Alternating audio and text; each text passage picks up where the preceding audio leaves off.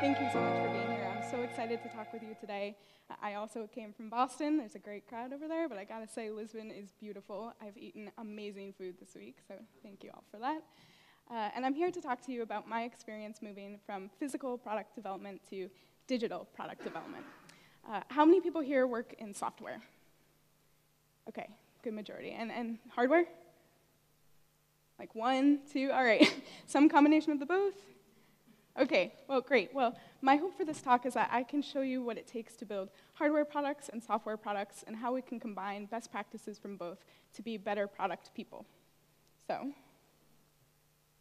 2 years ago, I left a job that I loved in mechanical engineering. I wanted to learn how to build products for the connected world, and immersing myself in internet technology seemed like the fastest way to get there. A lot about my work changed. I traded in CAD models for code branches and SolidWorks for Jira tickets, and very quickly found myself kind of neck deep in this unfamiliar alphabet soup of CTRs and ETLs and A/B testing, and it was like learning a whole new language. And a lot about my day-to-day life changed too. I was moving from a company of 19 people to a company of 500 people. Within 6 months, my inbox was already twice the size of my 4-year-old email. I stopped using paper. I had 100% fewer power tools, but 100% more ping pong. It was kind of a weird trade-off, but take it.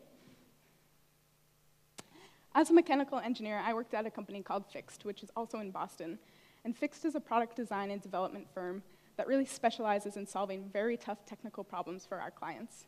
So we would spend a lot of time building core technology, and that meant really understanding the problem that they had at hand.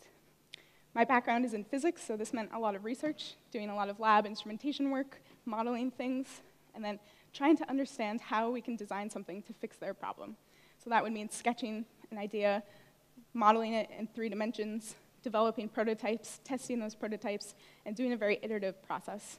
It was very technically focused, but a lot of what we did was product management because we were a consultancy. At Kayak, what I do is very different. I focus on running a lot of experimentations, so there's still a lot of data analysis, but I'm building a product that's accessed by millions of people every day. I'm working on a lot of machine learning, improving the algorithms that we use on site, understanding the usability challenges that our users have, and then developing the commercial strategy for the company. So how many people here are familiar with Kayak? All right, that's what I like to see. So Kayak is a travel search engine. When you search on Kayak for your trip, we are searching hundreds of other sites to bring all of the results for you in one place so that you can compare prices and find the option that's best for you. And if you don't know where you want to go, then we can show you where you can afford to fly within your budget. We build a lot of tools that make sure you're finding exactly what you're looking for. So that's advanced filters, sorting options, maps, providing a lot of information all in one place. And then we have a suite of free tools that you can take on your trip with you.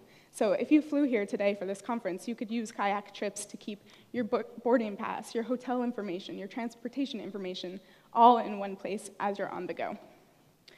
So as I moved from building these physical objects to these software products, the types of things that I was building is very different, but the approach to problem solving is very much the same. So if I asked you to figure out a way to cross this gorge, you might think, oh, okay, I need to design the best bridge. And what is really the best bridge? Well, it's a bridge that's very durable, can hold a lot of people, will be long-lasting, very accessible. So with those sorts of definitions, the best bridge is actually just a stretch of metal, as long as you can imagine, that crosses this gorge. But you will never see a bridge that looks like that, because that would be prohibitively expensive. So problem solving and engineering, it's never about building the best solution. It's about building the best solution within your set of constraints. And I like to think of every solution as a trade-off between impact, risk, and cost. If you're looking for an ideal solution, that's something that would be very impactful. If you solve this problem, it would really make a difference for the users. An ideal solution would have a very low risk of failure and very low cost. Unfortunately, these are kind of like the unicorns of solution space. They don't really exist. what you see more often is an incremental solution. So this is something that's not really very impactful, very low risk, very low cost. So easy to implement, but doesn't really move the needle. As product managers, we're on the hunt for the powerful solutions. So these are the ones that are delivering that impact that you seek, but they usually come with a pretty high cost and a pretty high risk factor. And powerful solutions are usually so costly because it means you're working on something that's hard. And if you're trying to solve a hard problem, it's costly because you don't yet know how you're going to do it. So you're going to have to try a lot of things. And the chances are that your first idea for solving this problem is not the right one. So if you were to productize your first idea and go from start to finish, you're going to incur a lot of cost. So our goal is to make the powerful solutions look more like ideal solutions, and the best tool for doing that is iteration. So very much like what Adam was saying, let's build something small, let's test it out, let's get the feedback. And if you can try a lot of ideas with an SVP or an MVP, then you do not incur the cost of productizing the wrong thing. And you can eliminate very quickly the approaches that are just not viable. So, iteration, while it's a very important tool, it looks extremely different for hardware and software products. And those differences are really driven by three main factors: capital, scale, and lifecycle. And these are the areas that I think really distinguish hardware and software product development. So for the remainder of the talk, I'm going to walk through each of these, give you an example of products that I think really accentuate the differences, and then talk about what each realm can really take from the other in these three domains. So what do I mean when I talk about these things? Capital, I'm really saying, like, what do you need to get going on a product? What tools are absolutely necessary? What do you have to invest in to build something that you can deliver? When I talk about scale, I'm saying, okay, how do you move from that first idea to something you can launch? And then once you launch, what sort of growth can you anticipate? Is this something that's going to have a very wide user base? What sort of scale can you use to offset those capital costs? And then, of course, life cycle. Where does iteration come in the development process? What are the traditional pitfalls of developing a hardware versus a software product? So starting with capital, if you ask a coder what they need to get going on a project, the first thing you're going to hear is a laptop. And if you ask a few mechanical engineers, you will not get two matching answers, and I know this because I tried. So these things, they both start from the same place, but they diverge very, very quickly. Mechanical engineers gave me answers like hand tools, a glue gun, a 3D printer, a CNC mill, soldering iron, breadboards, calipers, duct tape. That was my favorite. Software, just got a computer. So how do you reconcile these differences? How can you play in the hardware space if you need all of these tools up front? Where we see the gap closing is with rapid prototyping, and that's these tools like 3D printers, laser cutters. If we look at the development of personal computing between 1974 and today, we see that over a window of about 20 or 30 years, we went from market introduction to market ubiquity. Today, the average person has a computer in their home. We're looking at about the same window for 3D printers. The first 3D printer came out in 1986. And we don't really have the same market ubiquity.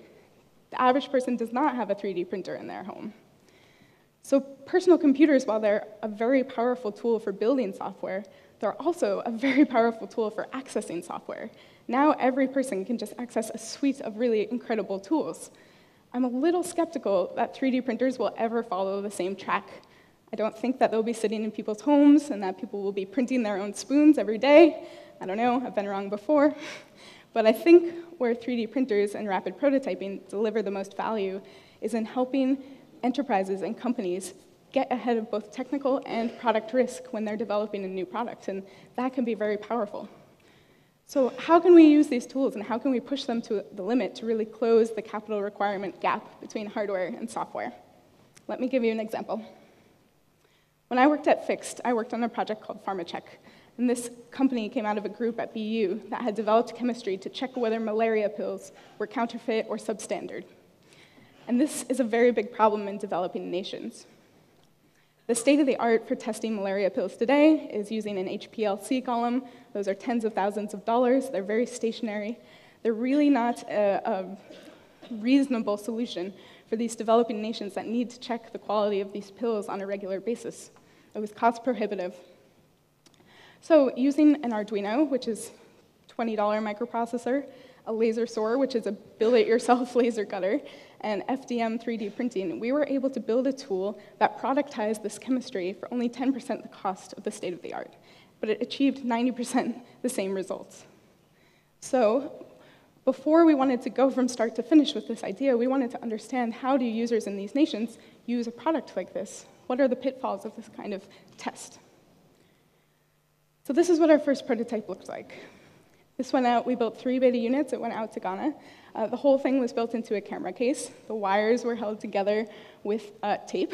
There was hot glue, spray paint, but the whole thing was powered by a pneumatic pump that ran the chemistry across the photodetector that was attached to an Arduino that could interpret the signal from the reaction and print the results to a touch screen. Using this rapid prototyping technology, we were able to figure out how we could get the chemistry to be in the field with actual users and then get their feedback. So we were moving the learning up very early in the process. These rapid prototyping tools had helped us make hardware development look a lot more like software development, where you can get feedback on how something's actually working. So where do I think these two worlds can combine? Well, I think that software can really learn the value of the right tool from hardware. That's something that hardware does well. How many times did you have a very difficult problem that could have been solved just by investing in a little bit more hardware, a few more servers, instead of throwing expensive developer time, sort of chasing this Sisyphusian task? What I think hardware still needs to learn is the importance of lowering the barrier to entry. So how can people play in the hardware space if you need all of this stuff to get going? And I think we see good progress here with things like makerspaces, fab labs, crowdfunding. You no longer need to have a ton of cash on hand to get going, but we still need to keep moving in that direction. Okay, so scale. So if capital is sort of the taxiing of product development, I think that scale facilitates profit. It's the takeoff. So if my hardware example was kind of about detecting whether or not malaria pills were good, my software example is about detecting whether or not something is a hot dog. So, how many people have seen Silicon Valley? Great. Well, then you know that they've built an app where you take a picture and it will tell you whether something you're looking at is a hot dog. In the TV show, they have this app. In real life, they also built this app. And the only thing they used to build the app was a laptop and a GPU. And they wrote this really incredible Medium post on how they did it. They put all of the processing power on the user's device. So with very little capital investment, they were able to build a product that could reach millions of people. So this is a silly example, I know, but I think that it really illustrates how the margins in software can be so gainly. With very little upfront capital investment, you can reach millions of people, a huge amount of scale. So one thing that hardware has an advantage over software is that it's easy to anticipate the maximum number of users because you can only have as many users as parts you've produced. You're making a discrete number of things, you can't have more than that. In software, you need to scale a little bit more elastically. An example from Kayak, here you see daily searches from Florida. Every single day, same amount of searches, very regular, very periodic, until a hurricane is approaching, and then the number of searches from that area skyrockets. So good software products can respond to these changing demands. Hardware, while they can anticipate the maximum number of users, it's very hard for them to understand the demand for their product. Even just this week, we saw that Snapchat way overestimated the amount of spectacles that they would sell. Now, it's very hard to scale back from having produced all of that hardware. So I think what the two worlds can learn with regard to scale is that hardware needs to be a little bit more modular with how it scales. Like I said, it's very difficult to scale back. I think one of the most challenging aspects of predicting hardware demand is that hardware faces threats of commoditization that software really doesn't. I think software can learn the importance of improving feature quality over feature quantity. So as PMs, we certainly know that feature creep is a huge thing. Scope creep comes in all the time from all parts of the business. Hardware has an ethos that's really focused on improving the efficiency of things you've already built. So reducing the friction in a bearing or improving the efficiency of a battery. And I think that software would do well to adopt that ethos. Okay, so last but not least, life cycle. So timelines in these two development worlds and the role of iteration really diverge. Both kind of start from the same place, which is understanding the problem, validating your customer, and then brainstorming. But from there, the development cycles look very different. So software, you might start with a proof of concept, move to a prototype, start on an MVP. At that point, you can get something in the hands of users. Then you get data about how they're using it, feedback about what they do and don't like, and that's really just the beginning of your iteration cycle. The life cycle never ends after that. You're constantly improving. Hardware has a lot more constraints. You can't push real-time updates to something that's tangible and in users' hands. You have to be absolutely certain that it's going to work once it's being produced. So this is where rapid prototyping is closing that gap a little bit, because you can get something that looks and feels like the final product into the user's hands much earlier. After you've prototyped something and you've iterated on it and you're pretty sure that you're ready to go to production, then with hardware, you need to go through another round of design. Then you're designing the tooling. That's usually tens of thousands of dollars. You're getting the first parts back from the manufacturer. That usually involves shipping something across the world a couple times. You need to make some changes, you ship it back again, and this cycle can go on for months. After you have parts that you're confident in, then you begin assembling them. And that could be at another factory, another location. Then you enter the distribution chain. So this life cycle is much, much longer until you get something finalized in users' hands. If you look at the Kayak website 10 years ago, it looked like this. We release code to the site multiple times a day, and now it looks like this. So the iteration is never over for us, even 10 years later. At any point in time, we're running tens of experiments, hundreds of experiments, to make sure that we're having a product that meets our users' needs. This is a photo from the first round of the PharmaCheck device. On the left, you see our very, very first prototype. This was using a $15 pump, off-the-shelf jars, connected to an Arduino. Again, you see the duct tape, you see the foam. And this was really the test that we ran to see whether these types of tools could get ahead of the technical risk associated with this product. Could we use these plastic parts to achieve the same level of precision that we needed to get the chemistry to work? After we really validated the idea that way, then we moved to something that looked more like this. So on the right, you have the beta prototype that went out to users in Ghana. You see a user interacting with it, and we got feedback about what was confusing, what was hard to install. And this is really just the start of something that we're iterating on before it's finally productized. So after this, we'd move to maybe, again, injection molding these parts, cutting them on tools, and then assembling everything together, and then shipping it out. So you can see that the requirements for producing hardware are a lot more involved. So I think what software gets right is getting products into users' hands early. And what hardware gets right is the importance of a first impression.